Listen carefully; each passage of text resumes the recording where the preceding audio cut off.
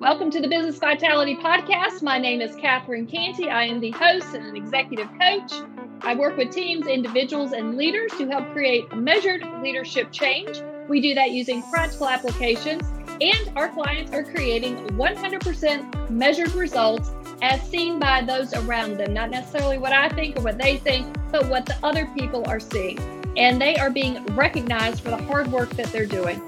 If you're interested in learning more about some of the work that we're doing, you can learn more at catherinecanty.com. I would love for you to subscribe to this show, to Business Vitality. This is my way to continue to pay it forward and share business best practices. Stay tuned and listen to the interview. Thanks for being here. Lee Phillips, you are the founder and president of Legalese, found on the web at legalese.com. Thank you so much for joining us. It's great to be with you. Thank you, Catherine. Thank you for being here. Lee, can you tell us at a high level what your business does? I would love to just kind of hear it at a high level. Well, I've spent my life educating people on the legal stuff. I call it the screw the legal market. I think people can do a lot of their own legal stuff if they just understand it. But lawyers go to school for an extra 3 years to learn how to speak and write, so you can't understand us. And if you break it down into plain English, it actually becomes pretty easy.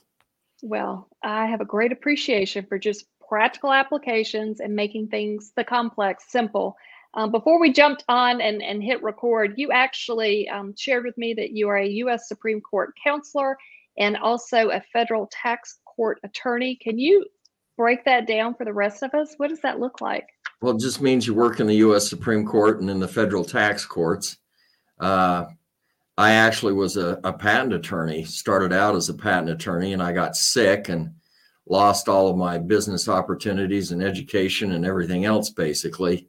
As a 27-year-old, if you spend 6 months in intensive care and another 3 years down, you're unemployable. So when I got out, I started to do legal work on my own and came to realize that basically the legal system was setting up people for failure in many cases. For example, the attorney will set up your LLC or your corporation and they won't really teach you how to use it. And the vast majority of LLCs and corporations fail when the individual is actually sued, when the company's sued, and they fail because the people didn't understand what they had to do in order to maintain these entities, for example. And so I started to speak and educate people on how to maintain them, how to set up their own wills and trusts and actually avoid probate. Lots of people get their living revocable trust, but the family doesn't avoid probate when the guy dies. They fail, but the lawyer makes their money cleaning up the mess. They're more than happy to take you through probate or to represent you when you lose your corporate shield and they sue you personally and it becomes very serious. So there's almost this conflict, there's this tension in the legal system between really helping people be successful and making money as a lawyer cleaning up the mess. Okay. So I basically decided I was going to, I won't say attack the legal system, but educate people on the legal system so that they can do it themselves and so that they know what they get and know why it's there and how to take care of it.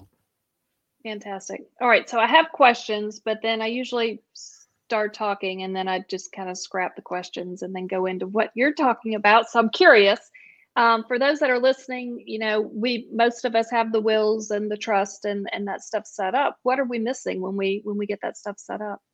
The biggest thing you're missing with the will and the living revocable trust is that the trust has to be funded. And it's more difficult than it seems, or they never really tell you, describe it to you. But anything that you sign your name for, and that's the bank account, safe deposit box, the water rights, the brokerage account, the piece of real estate, anything that you have to sign your name to transfer, that thing has to be owned by the living revocable trust. And people don't do that. It isn't pounded into their head that they have to do that. And as a result, the guy dies, his bank account isn't in the trust. his piece of property, the lawyer probably put it in the trust to begin with. So that might be okay. But the brokerage account isn't in the trust. And the new piece of property he bought, the investment piece, that's not in the trust. And he set up an LLC, and the LLC isn't owned by the trust. He's the member. He's the owner. Well, he's dead now. So we have to probate the LLC. So when you set up the LLC, the trust, not you, the trust has to be the owner. Now, the trust is you. I understand that. You get to do everything. And when you put the bank account in the trust, the checks bounce just as high as they ever did. But people don't understand how to use these legal tools. And I'm of the theory, if I can teach you why it's there, why you need it, then you can understand, okay, I've got to do this in order to satisfy these. In the limited liability shield of the corporation, basically this is a statutory protection. The corporate shield protects me from what happens out in the company. Well, okay. What's happened is the federal government is giving you this carrot, and they say, come on, little business guy, come on, you can make your business and we'll protect you. Does the federal government really want to protect you? I mean, if your delivery van hits a kid in a crosswalk and paralyzes him, the government wants you to pay that bill. Otherwise, the taxpayer pays it. They don't want that. So they've given us this carrot thing that we can follow around, and they say, you start your little business, we'll protect you, you'll be okay. And yet when push comes to shove, the vast majority don't protect the owner, don't protect you, because in addition to giving you this carrot, this protection, this promise, the government's put all of these regulations, all of these little hurdles in place. And unless you can show that you've jumped all these hurdles as you've gone along, they ain't going to protect you. So that's the type of thing people need to know, Catherine, and that's what I've been doing. So I'm going to back it up for just a minute. You talked about the trust and things have to be in the trust in order for it to have the coverage. Once you put it in the trust, how hard is it if you sell something, to take it out? You don't even have to take it out. When you're single, you wear a single hat. When you get married, the first thing she or he says to you, sweetie, don't you love me? Let's put our name as joint tenants on the bank account. You then took off the single hat and you put on the joint tenant hat. Well, when you do your trust, you're taking off this hat, your joint tenant hat, your tenant in common hat, your single hat, whatever it is, and you're putting on a trustee hat. You now conduct business, do everything, sell a piece of property exactly as you always did, only it isn't your name that you're acting under, it's the trust's name. So on the bank account, it reads the John Doe Trust under agreement, such and such a date, John Doe trustee. And you sign the checks just like you always did. When you buy the piece of property, you buy it in the name of the John Doe Trust under agreement, such and such a date, John Doe trustee. And when you sign it, you just sign John Doe trustee. And I mean, there really isn't any problem. It doesn't create any problems. You act just like you always did, except you've got to remember that you've taken off this hat and you've put on the trustee hat. And that's what people don't understand. All right, Lee. So folks that are wondering, at what point do I need to consider a trust? Is there just a net figure that we need to be aware of that's a trigger? What do you think? Or what do you know? Not really, because it's how many assets you sign your name on. And the fact of the matter is, a small estate that has a brokerage account and a few of these assets that have to be probated, they're going to lose a larger percentage of the estate value to the probate than the big estates do.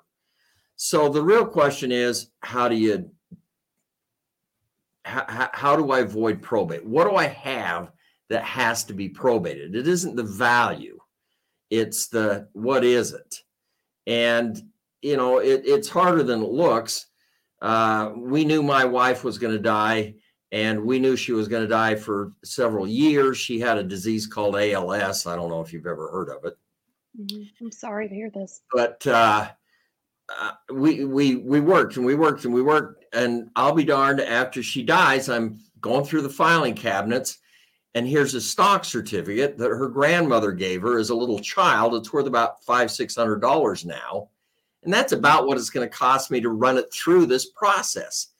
If I had found that asset that requires a signature earlier, then I could have moved it over into the trust and we would have been fine.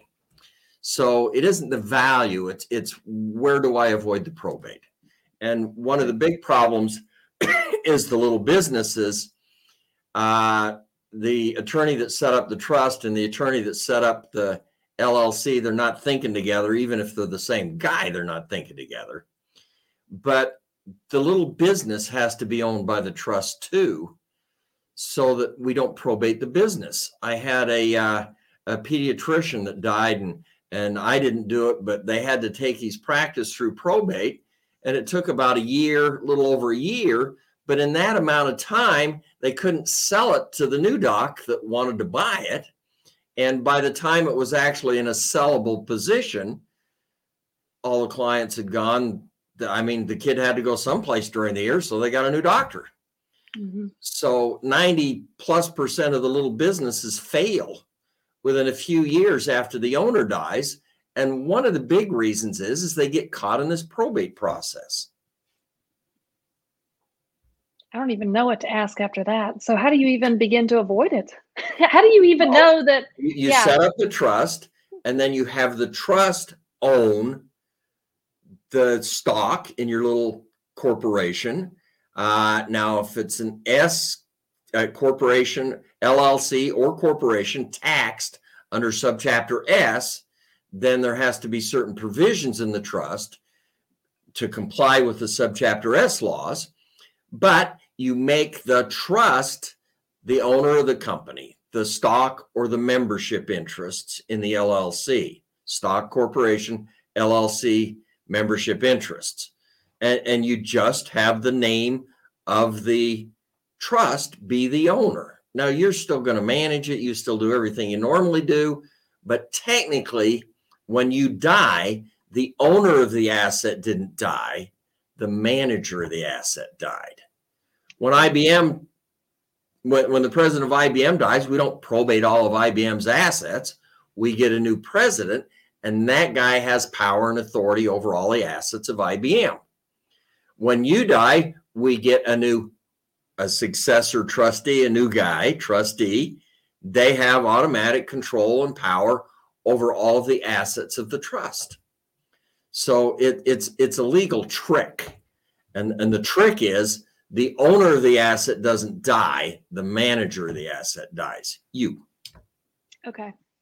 So even before we hit record, you also said that corporations need to be shifted back into LLCs. Do you mind talking about that? Well, the LLC is a relatively new structure, and it was 1977 in Wyoming. They created the LLC, and basically they married a corporation and a partnership. It got the corporate shield, the limited liability protection, which protects me from what happens out in the company. It got that DNA from the daddy corporation. It got another piece of DNA from the mommy partnership. We call it a charging order. The LLC gives you twice as much asset protection as a corporation. The charging order protects the assets of the company from what happens to the owner, the member of the LLC. And, I've got a friend, he had a problem with a piece of real estate. He's getting sued. He spent his whole life building this business. It's a 100-employee business. It's a nice business. And his boys are operating it, and they're buying him out so he can get his retirement a little bit at a time. But the family of the tenant that died in the rental unit is suing him. It's a corporation. They're going to get his assets. And one of the assets is the stock in the corporation. Once they've got that stock, they own that corporation. They do whatever they want with it. It's theirs. They fire everybody. They sell all the assets. It's gone. He's going to lose his business. If it had been structured as an LLC, the charging order protection says that when the tenant gets the judgment against him, they can't come and get his ownership of the LLC. They can't get his stock, his membership interest.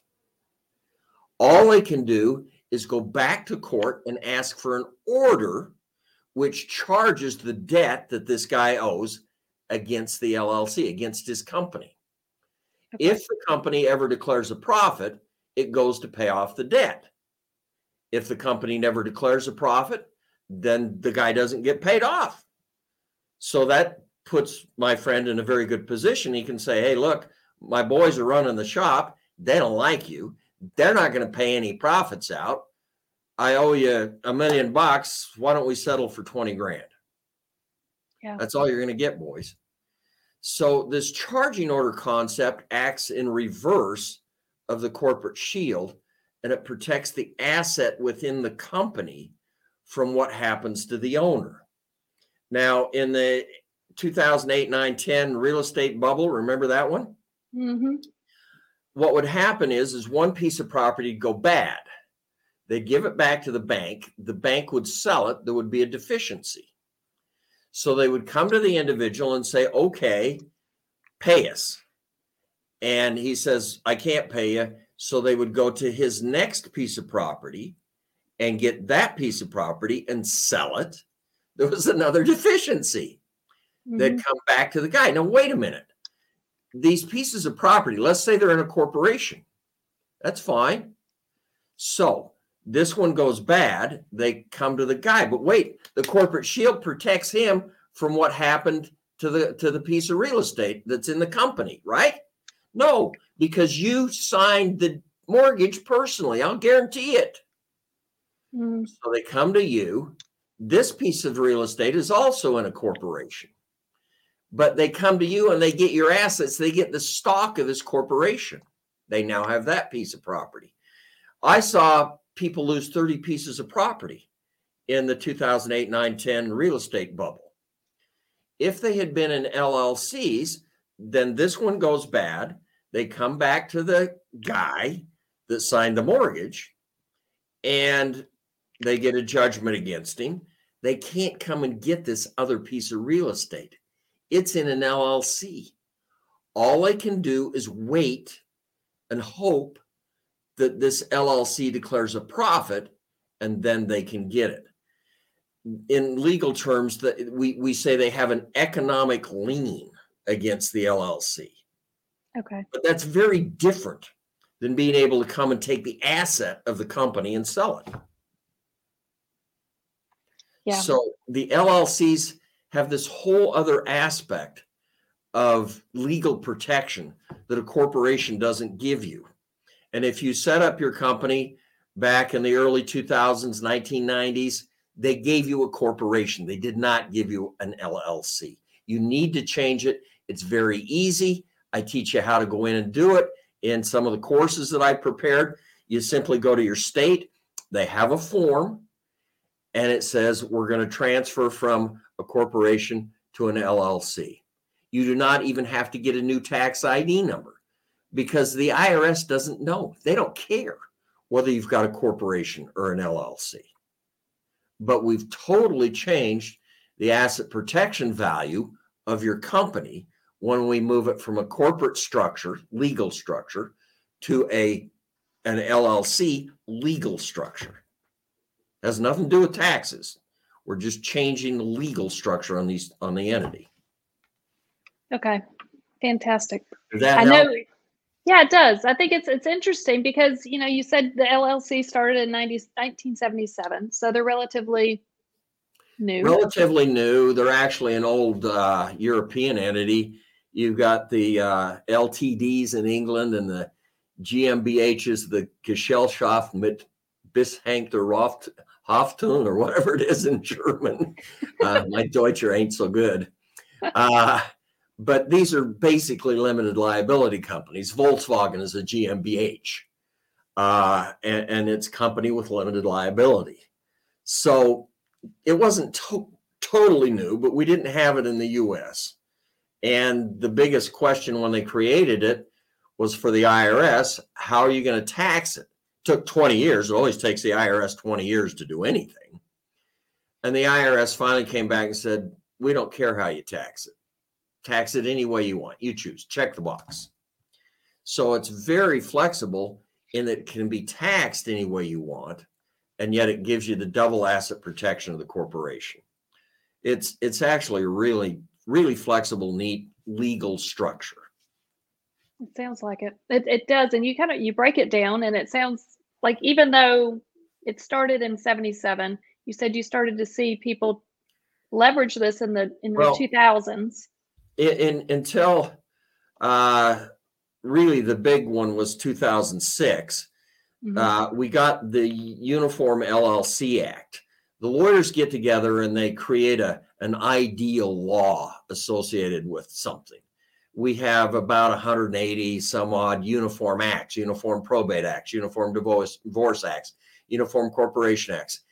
In 2006, we got kind of the final version of the Uniform LLC Act.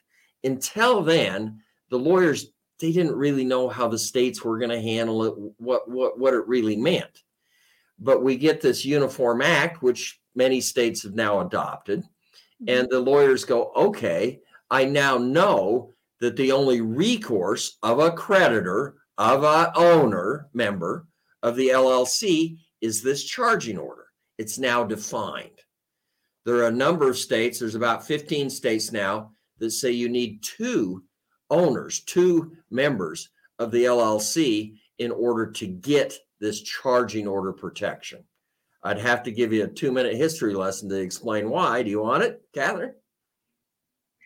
Why not? Go for it. Tell me your 2-minute history lesson. 400 years ago in England, the only type of business structure there was a partnership. So me and Catherine and Joe, we go into business. We build a beautiful business. I'm not sure what we did 400 years ago in England, but we built a beautiful business. Mm-hmm. And Joe gets in trouble. He gets sued. He didn't pay the king. He got divorced. He has a personal problem. And they get a judgment against him. Well, they take his partnership interest. The new partner comes in and sells the partnership out from under me and you, Catherine, and we lose everything. That's not fair. We worked 30 years to build this business. And Joe got in trouble, which we had nothing to do with, and yet me and you, we lose our business. And so the Brits thought, well, that's not fair. So they created this law, which said that when Joe's creditor got a judgment against him, they had to go back to court and ask for an order which charged our partnership with the debt that Joe owed this creditor, this guy. But they couldn't come in and take the partnership away from me and Catherine. We could still operate it. They couldn't tell us what to do.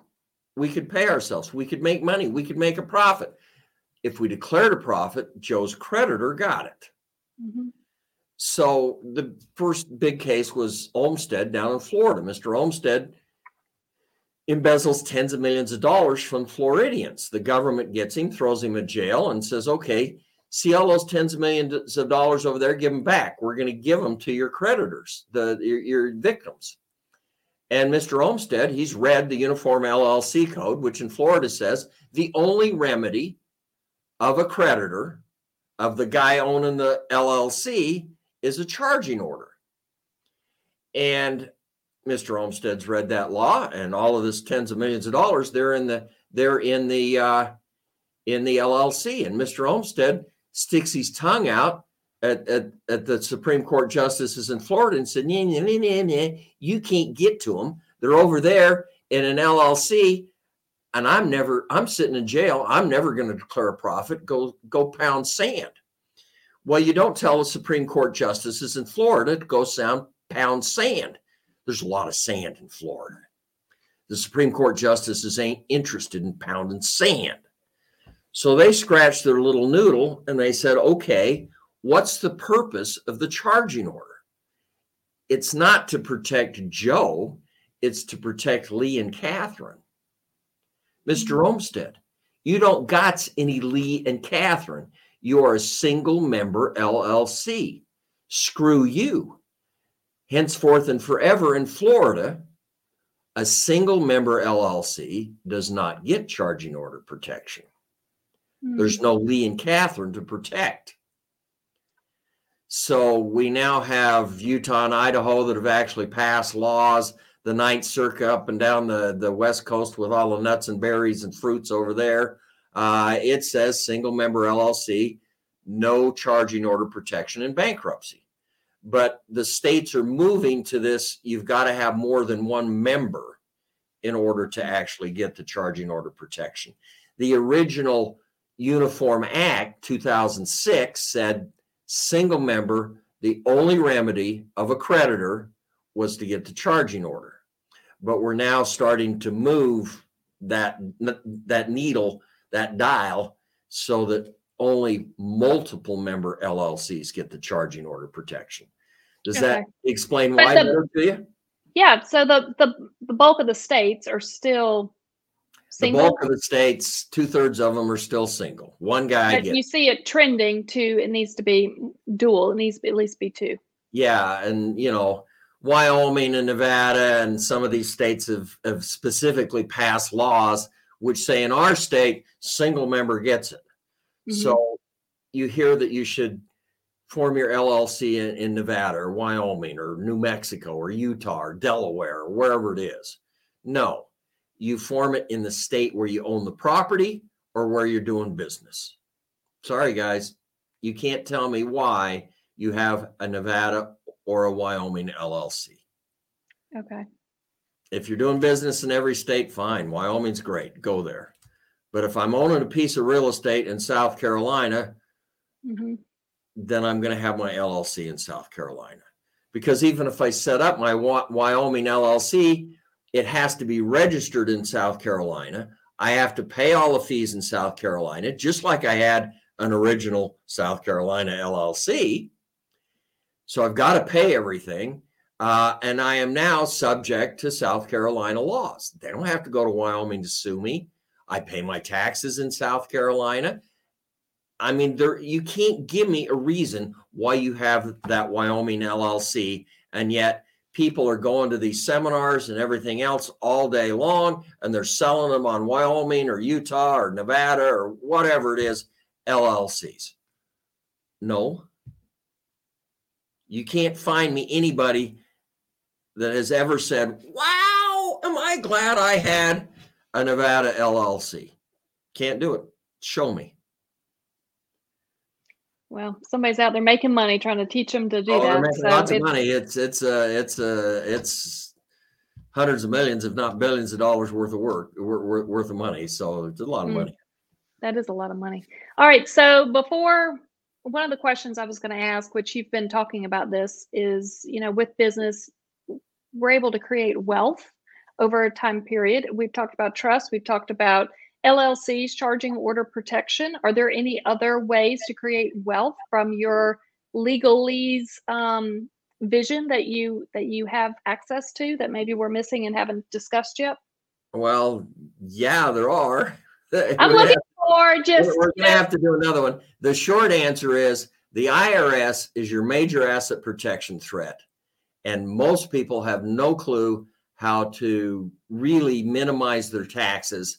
And your accountant never brings you in, puts his arm around you and says, we need to teach you how to use your little business or your real estate as a tax shelter. Those are your two tax shelters.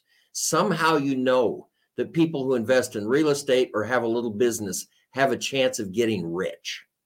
Well, yeah, there's all of the things that happen in the little business and the real estate that create wealth. But a big factor that people don't understand is the tax. Those are your tax shelters.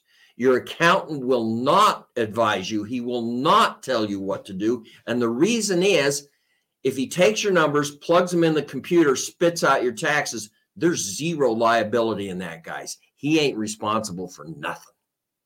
But as soon as he starts to tell you, use your little business, use your real estate as a tax shelter, then he has a liability.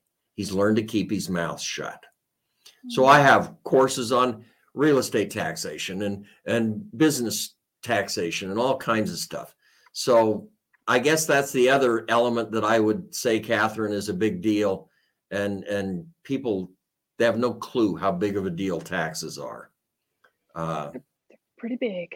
Yeah, they're huge. Yes. Of all the different courses, because it sounds like you're able to simplify a lot of complex things, and you were smart enough to figure out we can put this into courses and just be able to help more people versus, one-on-one conversations. You've got a number of them out there. Where do you start, or what's maybe the first one to start with? Just depends on where you want to start. I've set up to give your people an LLC course if they want it. And I call it the LLC mini course. It's about 20 pages of a write-up. And I go through and explain the charging orders and the taxation and stuff in more detail. It's free to your people. If you want to give it to them, that's fine with me. I would love that. And you told me that website was legalese.com/Canty. Yes. Legalese, LEGALEES. It's a pun on my name. I like it. And after I've been using it for 10 years, I thought that's kind of corny. And I went to change it, but I figured out there was a lot of goodwill with it. So we've kept it we've been doing this for almost 50 years now. It's ridiculous. But it sounds like you're having fun with it. And that's I do have fun with it. And I enjoy helping people, and I've helped a lot of people. Well, I'm glad you're doing that. If people want to learn more about the work you're doing, the classes, all that good stuff, what's the best way to reach out to you or to continue to learn? Probably just go to legalese.com, and I have a huge YouTube channel. I have 300 or more 8-minute little YouTubes on all of these kinds of things. This is fantastic. And all right, Lee. Oh, go ahead. Yeah, tell me. That's at Legalese. Legalese is on YouTube, and then also legalese.com. Is that right? Yes, ma'am. Fantastic. All right. Lee Phillips, you are the founder and president of Legalese, found on the web at legalees.com. Thank you so much for joining us. Hey, thanks for having me. You have a good one. Thanks. Thanks for listening to the episode. If you like it, please subscribe, share this episode or this show with other people around you. The greatest form of a compliment is a referral. I really appreciate them. And if you think that you want to learn more about some of the work we're doing, I encourage you to reach out to CatherineCanty.com. You can schedule a call or just continue to read articles and information that we post out there. Thank you so much for being here.